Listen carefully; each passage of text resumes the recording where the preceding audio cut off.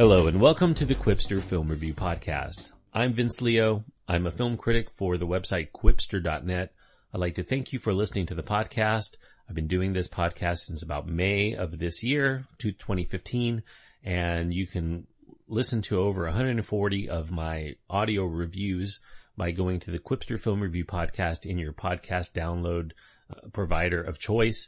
Also, if you happen to be on iTunes, I invite you to leave a review because it definitely does help the show out immensely. Also, if you want to catch any of my previous reviews, I've been doing film reviews for nearly 20 years, and you can find them all in written form at my website, over 3,700 of them, quipster.net, quipster.net.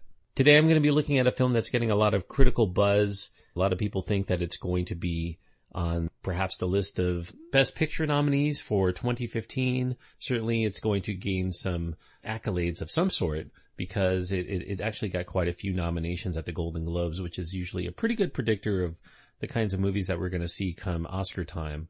The film I'm talking about is called The Big Short, and it is a comedy drama. It kind of treads the line between both of them. It definitely is a funny film, but it also deals with some very serious subject matter in serious ways as well. So it's an R-rated film because it does have pervasive language and some sexuality and nudity. The runtime is 2 hours and 10 minutes.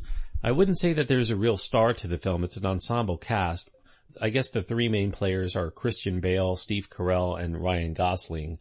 Smaller roles go to Brad Pitt and Marissa Tomei and Jeremy Strong and Rafe Spall. And really small cameo roles really for Melissa Leo and Karen Gillan.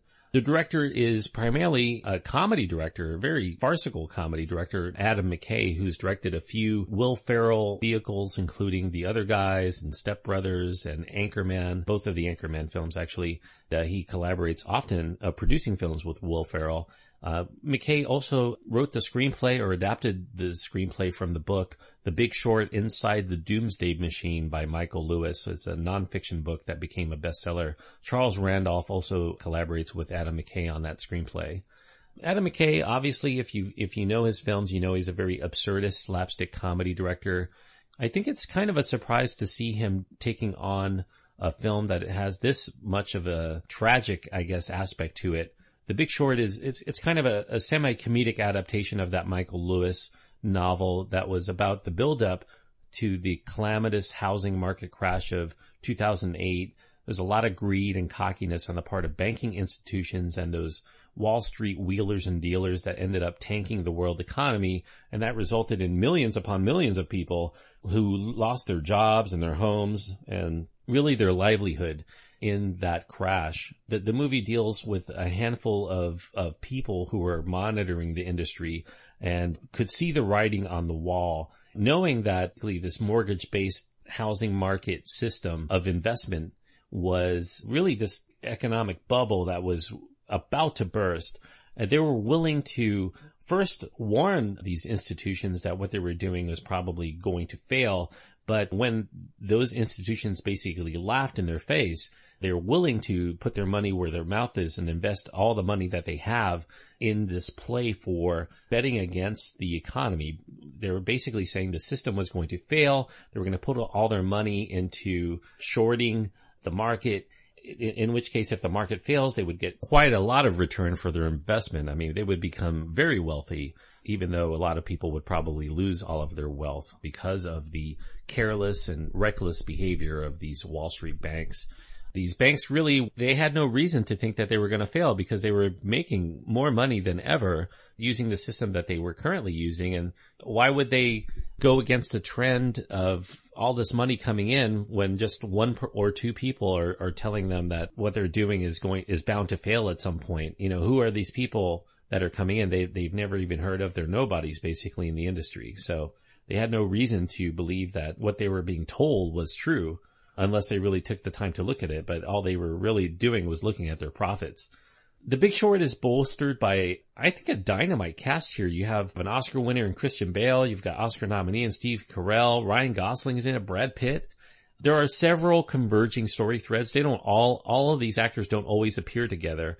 One of the threads involves Christian Bale playing this socially awkward hedge fund manager named Dr. Michael Burry. I think Burry is the only person who actually has his real name here. And he actually did lend about 12 or 13 hours talking to Christian Bale about him and his character, etc., to kind of nail who he is and what he's all about.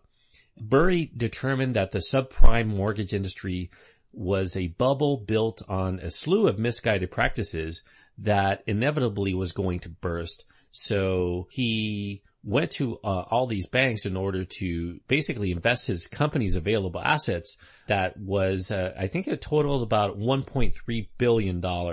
And since he had full rights to be able to invest it as he chose, he decided to put as much money as he could and was willing to take losses for a while, just waiting for that period when the actual housing market would eventually fail. They would be paid handsomely for their investment. The film is actually narrated by Ryan Gosling. He's a character in the film. He's kind of this douchey banker named Jared Vennett. That's a fictitious name, by the way, based on a real person.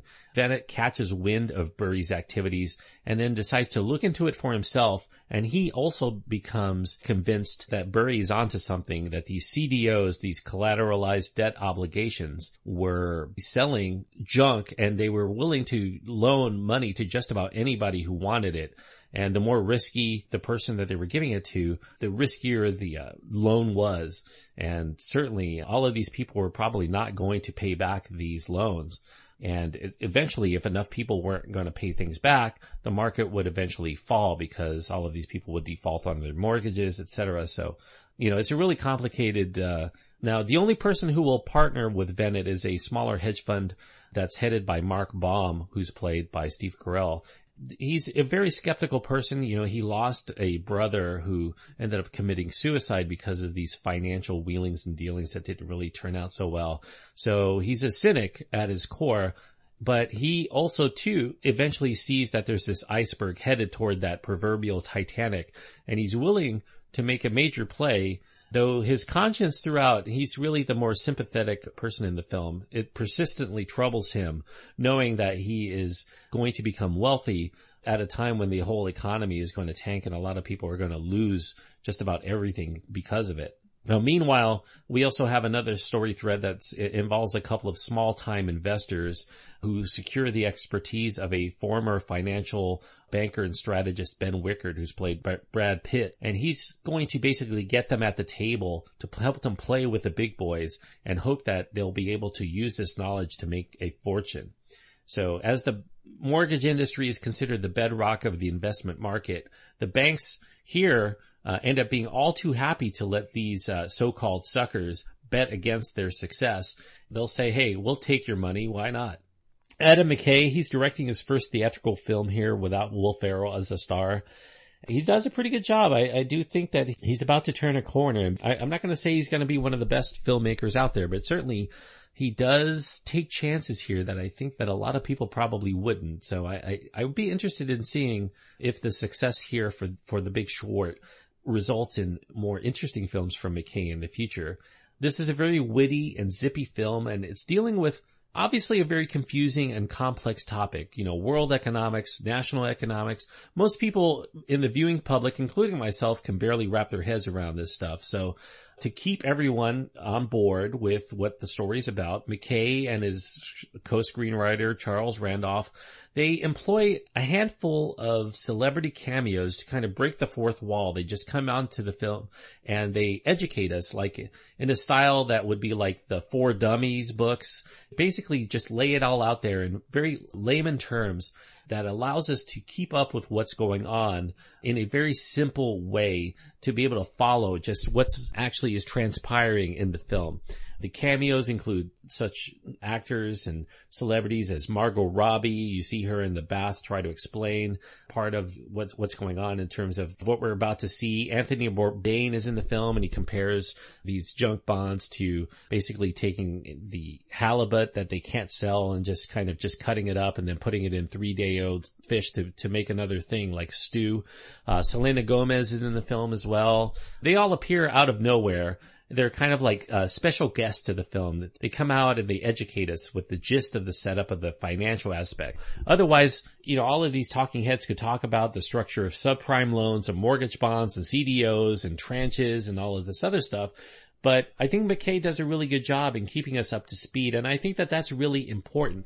There's an overlying reason as to why McKay is setting up the film so that everybody can, at least as many people as possible, can understand exactly what is going on. Because I think that he thinks that there's people that don't understand what's going on in the world, and by making them understand, then maybe some changes can be affected. The financial fleecing of America seems a particularly passionate subject for McKay. One of his previous comedies, it was a film called The Other Guys. Will Ferrell obviously starred in that. You had Mark Wahlberg. If you stuck around in that film all the way through the end credits, if you see The Other Guys, it's probably the most brilliant part of the film. There's this sequence that shows various graphics that spell out the outrageous financial inequities that are going on in the country, from the amount of money that CEOs make over the years to the amount of money that middle-class Americans make, or even the poor. The movie is not a great movie, but that end credit sequence is really interesting. And obviously for McKay to put that in there, he must feel that that's something that's really important for people to know. His film is making the bet, and I think rightly, that many people in the country are not outraged that they're getting billed continuously by the financial industry, primarily because they actually don't comprehend this very complicated subject matter. So McKay here is asserting that if he can make it easy and entertaining for you and me to go out and watch this movie and to actually understand, what it is that caused this financial collapse, that you will come out of the film with this fuller understanding and will be rightfully cynical, if not morally offended by what's going on, at how us in the public have basically paid for the greedy mistakes of Wall Street.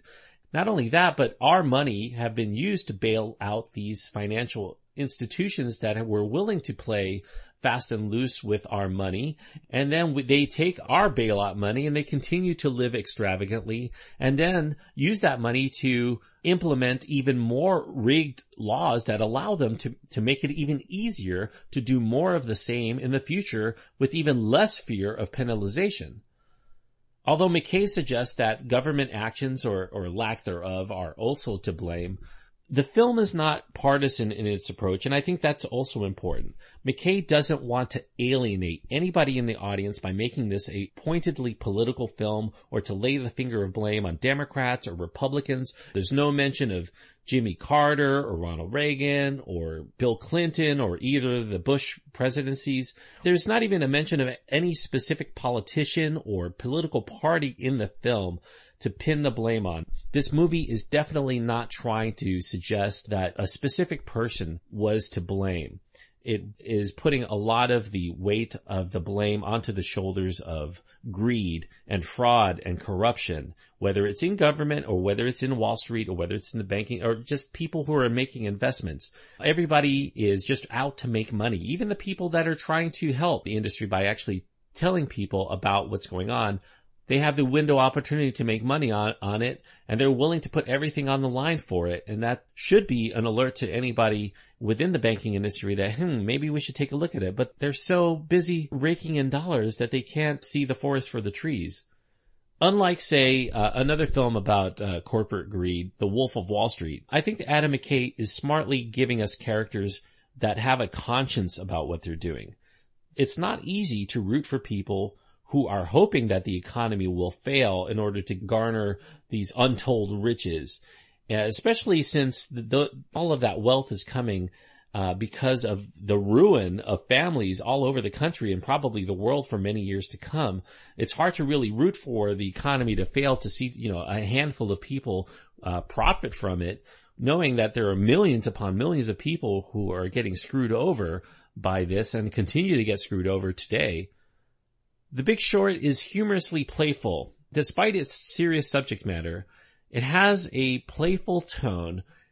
It's not what I would call a laugh out loud funny. This is not a joke-a-minute comedy, but there is a lot of funny moments in it. There's a lot of really witty and interesting ways that the film portrays what's going on in a way that tempers the movie without being a knee slapper. I think very wisely Adam McKay is playing for as much levity as he can within the construct of the film without being blind to the fact he knows that it's about a colossal worldwide tragedy that impacts many people.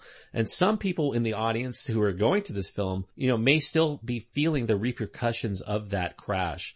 Maybe they had a really good job and are now settling for a couple of part-time jobs until they can get back on their feet or just to stay afloat. So he has to be very respectful of people out there, because this really is a movie for the people and not really just an educational thing. He really wants you to understand what's going on and to be, like him, as outraged as he is.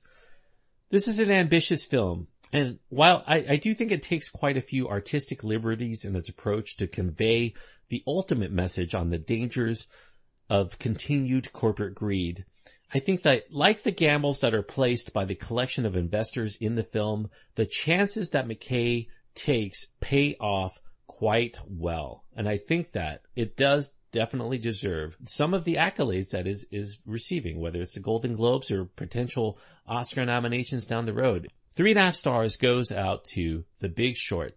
Thank you, everyone. I hope that you enjoy your time at the movies, and if you see The Big Short, you probably will.